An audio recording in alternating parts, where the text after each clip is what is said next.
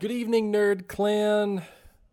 I'm back. We're talking about Midnight Sun, Chapter 8, Ghost, in Blake's book club. Mary is downstairs doing some work. The children are in bed. Definitely not sleeping, but at least they're in bed doing their own thing. And it is 8:20 in the evening here in Little Rhodey. So this chapter is a very small chapter. Not much happens here, and not much is really revealed about our characters, although there were some things here that were revealed.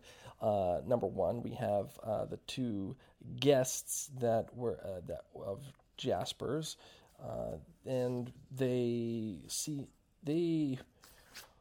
are vampires that definitely still dine on humans, which is why Edward was so concerned about Bella in the previous chapter. That was not revealed.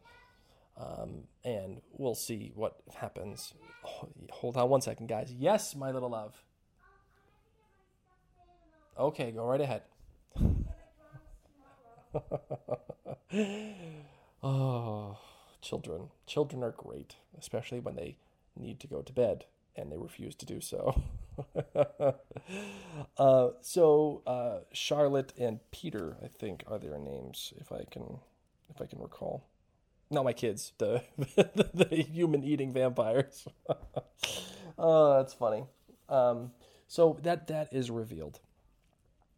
One thing that does happen in this chapter, though, is Edward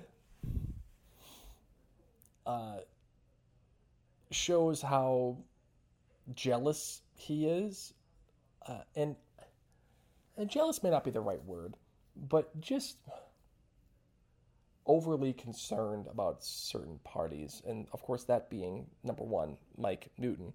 Mike Newton is constantly on Edward's mind, probably because Mike Newton is constantly trying to go out with Bella, I really quite like Edward's annoyance with him, and it's almost kind of deserved, that annoyance. There's this moment. Oh, God, it's so creepy.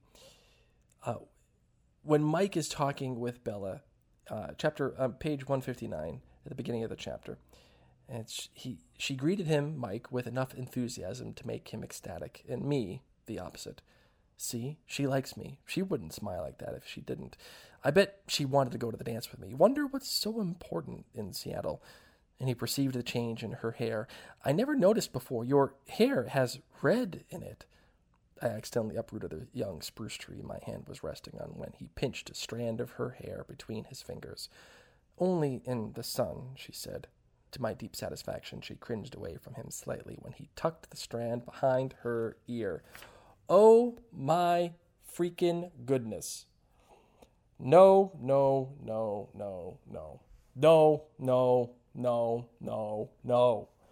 Oh man, that is gross.